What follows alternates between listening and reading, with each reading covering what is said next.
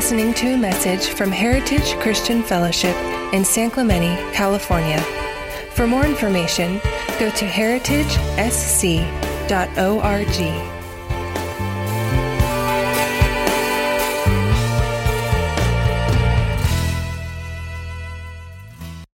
And the Bible tells us that we, just like that little boat that got lost, have got lost to God, but God wants to win us back.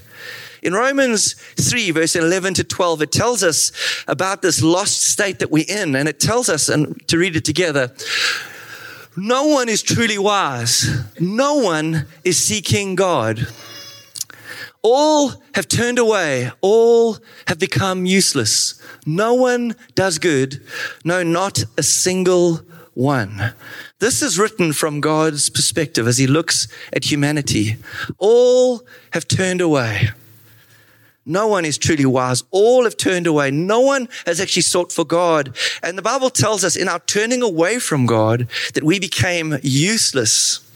We become of no intrinsic value. We lose our value because we lose the image of God that we were made to reflect.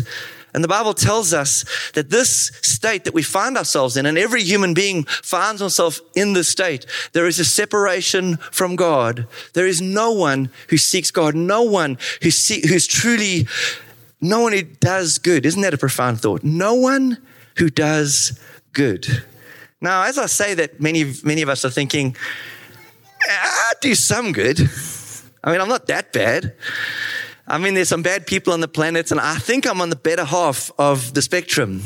But the Bible tells us from God's perspective that no one is good. No one does good. And so I want to dig into that because we need to understand the rescue mission. And the rescue mission is to try and save what was lost. If there's no one who does good, we have a problem. No one, not a single one.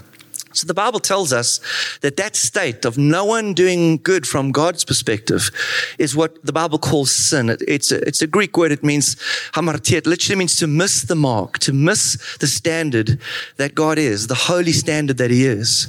And to illustrate that from God's perspective, I want to dig into this a little bit because it means that we do bad things, we think bad thoughts, and we all have selfish motives. And so maybe a question to try and to break that down for us. Have you ever been angry with someone? You're driving on the freeway or you may be sitting in a long queue of cars and someone cuts in and nearly crashes your car and you're like, what are you doing? You fool. You ever felt like that? Yeah.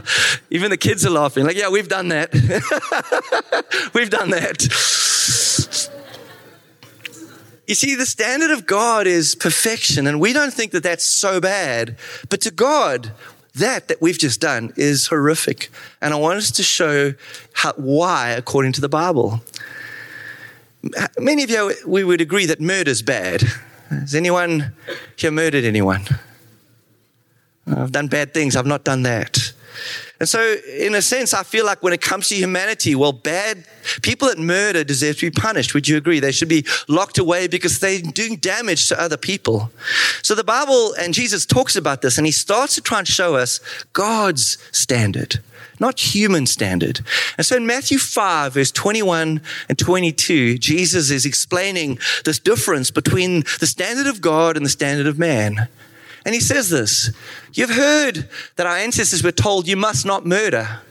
If you commit murder, you are subject to judgment. In other words, in human perspective, in humanity, if you murder, there is a judgment that we all will come under, right? If you catch you're going to come under judgment. But I say, this is God, from God's perspective, if you're even angry with someone, you are subject to judgment. And you think, whoa, he's just compared anger with murder. If you call someone an idiot, ever done that? You're in danger of being brought before the court.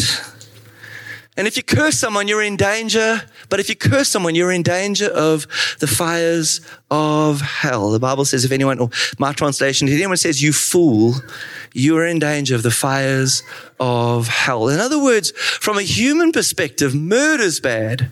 But from God's perspective, even anger at a brother, another person, is as bad as murder. And if you had to say to someone, you fool, it's from God's perspective as though you've actually committed murder, you've killed them. And you think, whoa, why? And the reason is because God is perfect. He's not like us. He's perfect in all his ways. He is righteous in the sense that in everything that he does. And so God never has those kind of inklings of the heart. God never does those things. And so again, Jesus compares our anger to actually murdering someone, because inside there is an inner desire of frustration that this person has messed with my rights and I somehow want them to pay. And so while the gravity or the weight of it might not be as much, God is perfect. And so even to say you fool is the equivalent of murdering someone. In Hebrews 4:12 and another place, the Bible speaks about God will judge the thoughts and the intentions of our hearts. The thoughts and the intentions of our hearts. You see, God is perfect in all of his ways, and none of us are. We've all messed up. No one is righteous. There's no one that does truly good from God's perspective. And so the bad news before we get to the good news is that humanity is in a lot of trouble, because when we come before God, who's holy, who judges, we all have fallen short of this glory. We've all not reflected who God is. We've all messed up. Jesus said in Matthew 5:28, I won't turn there, but if you even look at a person with lust, it's as though you've committed adultery with them. It's as though you've taken them and physically used them for your own selfish gain. Now, the warning here is that if we've done these things, we deserve judgment. And I want us to see why we deserve judgment, because it feels like, whoa, it's pretty intense that we're going to be facing the fires of hell because we've said, you fool, because we've been angry. And so would you agree that a good judge must judge rightly? Would you agree with me? Maybe to illustrate, let's say somebody broke into your home and tied you up, if you're the husband or the father, and did terrible things to your wife and killed your children and walked out of the smirk on his face. A few weeks later, maybe he's caught and the trial comes up and you go to trial and the judge is going to make judgment upon the case. What would you say if the judge said, you know what, I'm feeling like I'm really in a merciful mood today. I'm going to let you off. What would you say? When you've lost everything, the pain would be unbearable. The sense of injustice would be so wrong. And so God must judge. And in this story, please understand, you and I are not the father feeling the injustice of the other person. You and I are the person that's done the injustice. Because we've all said, you fool. Because we've all murdered according to Jesus. Because we've all, with our eyes, taken things from another person that was not ours to take and used humans selfishly for our own desires, our own pleasures. So that's the bad news. Why did God become a man? Because he lost us. He lost us to this thing called sin. But God loved us even in spite of that. And so the good news, why we celebrate, why we sing about the amazing God who came to save, is that God actually came to save us. And again, we look at this picture of baby Jesus, but Jesus came to seek and save what was lost. And maybe to illustrate how he would save, a true story again of in South Africa in 1935, there was a pastor called Stanford Mkachi. And he had just finished school. He became a pastor later. He'd finished his studies and he was a teacher. And in his first post in a place called Allowell North Higher Mission School, he arrived at the school, first post, first day, and the headmaster called him in and said, I've got really bad news for you. the class that you're going to look after is like the worst class I've ever seen, ever. Like the last teacher resigned because of this class.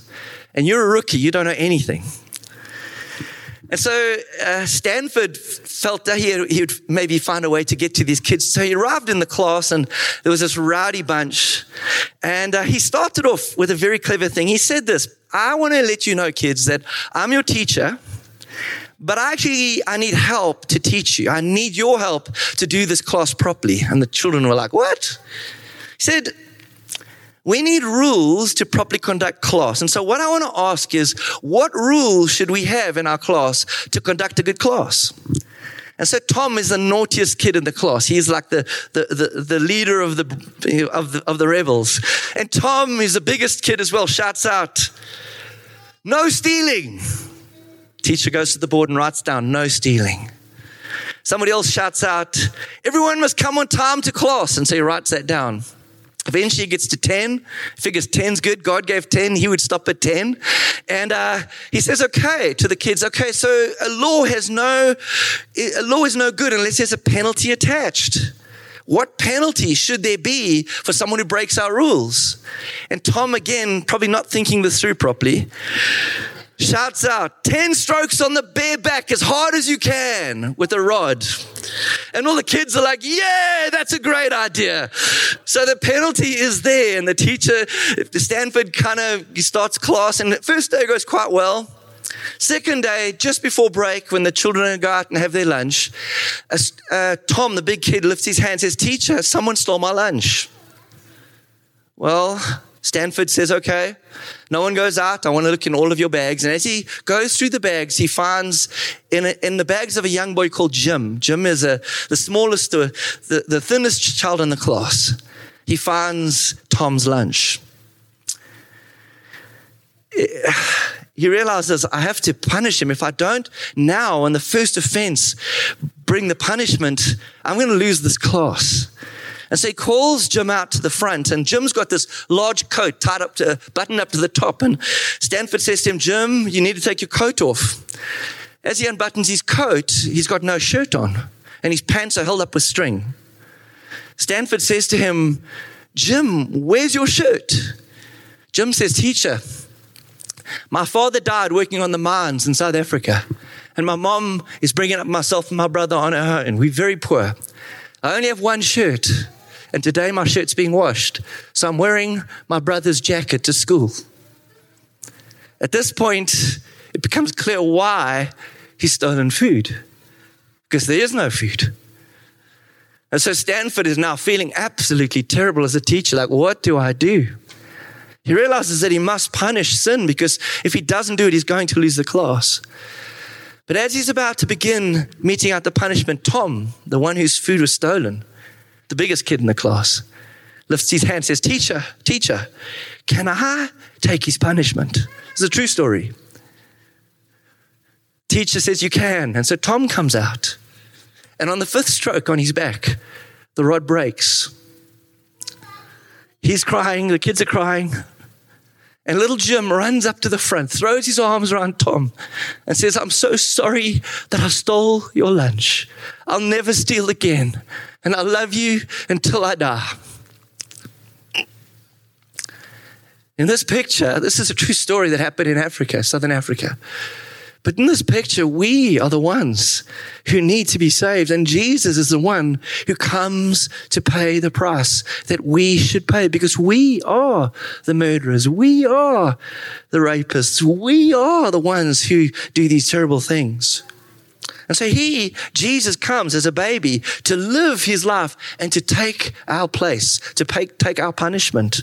In Isaiah 53, verse 4-6, the Bible tells us, yet it was our weakness he carried. This is Jesus carrying our weakness. It was our sorrows that weighed him down. And we thought his troubles were a punishment from God, a punishment for his own sins. But he was pierced for our rebellion, crushed for our sins. He was beaten so that we could be whole. He was whipped so that we could be healed. The Christmas story is the greatest story in history because God came to pay a price, a terrible price, the price for the sins of the whole world. And so the Christmas story is really God offering a gift to everyone, the gift of salvation, the gift of forgiveness. The Bible tells us in Romans 5, verse 6 and 7, for when we were utterly helpless, Christ came at just the right time and died for us sinners. Now, most people would not be willing to die for an upright person, though someone might perhaps be willing to die for a person who is especially good. But Christ demonstrated his love for us, and that while we were still sinners, Christ died for us. He came to die. He came to reconcile the world to himself. And so how do we receive this gift that God is offering to everyone? Because please understand, if there was any other way to get right with God, he would not have come and lived as a baby. He would not have come to the earth, and he certainly would not, the God of the universe would not have been crucified and died the way he did. If there was any other way by which he could save the world, a just God must punish sin. And he came to pay the price. How do we receive this? And the Bible tells us that we firstly need to confess that we need him. We confess that we need his forgiveness. In 1 John 1:9 says, if we confess our sins, he is faithful and just to forgive us our sins and to cleanse us from all wickedness. We need to be able to say to God, God, I realize what I've done. I realize actually how I've fallen short. And I confess to you that I need forgiveness. Second thing we need to do is repent. Repent means to turn away from the way you've been living and turn towards God. I love what little Jim did, running up, throwing his arms around Tom when he realizes the price Tom had paid and said, I'll never steal again. And this is what repentance is. It's saying, God, I want to live for you now. I want to know you. I want to walk with you. I want to be reconciled with you. And lastly, we need to believe. We need to believe, because if we don't believe, when judgment day comes, we will not have confidence to come into his presence. In John 3, verse 16 and 17, my last scripture, this is how God loved the world. He gave his one and only Son, so that everyone who believes in him will not perish, but have the gift of eternal life. For God did not send his Son into the world to condemn the world, but rather to save the world through him. God makes an offer. And Christmas is a reminder of that offer, that God came to save you and me, because we've all fallen short of the glory of God. We've all turned away. There's no one who does good from his perspective. And without believing and accepting what he's given us, Jesus told us we will then face the consequence of our actions, which is judgment and the fires of hell. If we will not let him pay the price, then the price falls upon us. And so we turn to him and we believe. And we turn from our sins and we offer ourselves to him, because God is reconciling our relationship to him so that we can know him and that he can be close to us. God loves us and wants to be with us. He wants to speak to us. He wants to be closer to us than the air we breathe. And so in closing, what I want to do is I want to give you the opportunity to receive this gift. Confess, Lord, I need forgiveness. Because maybe this morning this afternoon you've realized, oh my goodness, I am one of those. I'm a human being and I've turned away. I actually haven't met God's perfect standard. I deserve to be judged, because from a perfect standard, I'm the murderer. I'm the rapist. I'm the one who does terrible things. But God, would you forgive me? And the Bible says if we confess our need of him, he will forgive us in a moment. And the punishment falls on him and we walk free in repentance, turning to him and saying, I want to live for you. I want to love you. I want to know you. And so I wonder if you close your eyes and bow your heads with me in this moment. But I do want to give an opportunity, because this was very expensive. The Christmas story was extremely expensive for God. He came to seek and save what was lost. He came to die for us, to face the punishment that we deserve.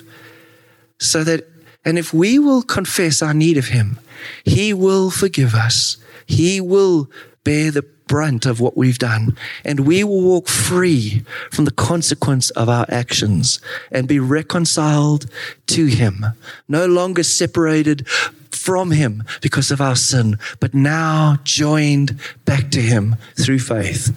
And if you're here this evening and you haven't ever experienced this, you've never confessed your need of him, you've never repented, you've never fully understood this, but you realize today, actually, Lord, I need forgiveness. I want to confess that I need you. And so if that is you, with every head bowed and every eye closed, I want to ask you to respond to God and acknowledge that you need forgiveness just by lifting your hands. I won't call you to the front, but I will pray with you. Thank you. Anyone else? Thank you. Thank you. Anyone else? This is the gift of God.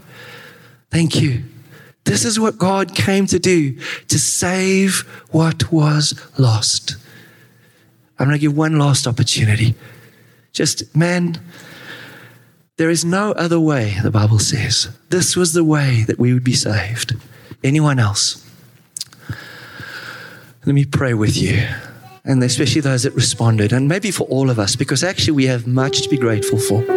Lord Jesus, thank you that you came. Thank you that you came as a baby, you came as a man to seek and save what was lost. And we confess today that we were lost, I was lost. We've not met your perfect standard. We all have turned away. We've all become worthless. But you loved us in spite of that. And you came on a rescue mission to seek and save a world that you love. To seek and save me and every single person here. Father, I pray today, as we confess our need of you, that you would forgive us of our sins. We turn to you, Lord. We say, Lord, thank you for your kindness. Thank you for your mercy you've shown to us. From this day onward, Lord, we want to live for you and for your glory. I pray today, Father, that as we celebrate Christmas and we give gifts to family members and those that we love, we will remember the great gift you gave, the gift of salvation to all who would believe, that we would be saved and reconciled to you through the death of your beloved Son, who came not to judge us, but to save us. In Jesus' name. Thank you for listening. For more information, go to heritagesc.org.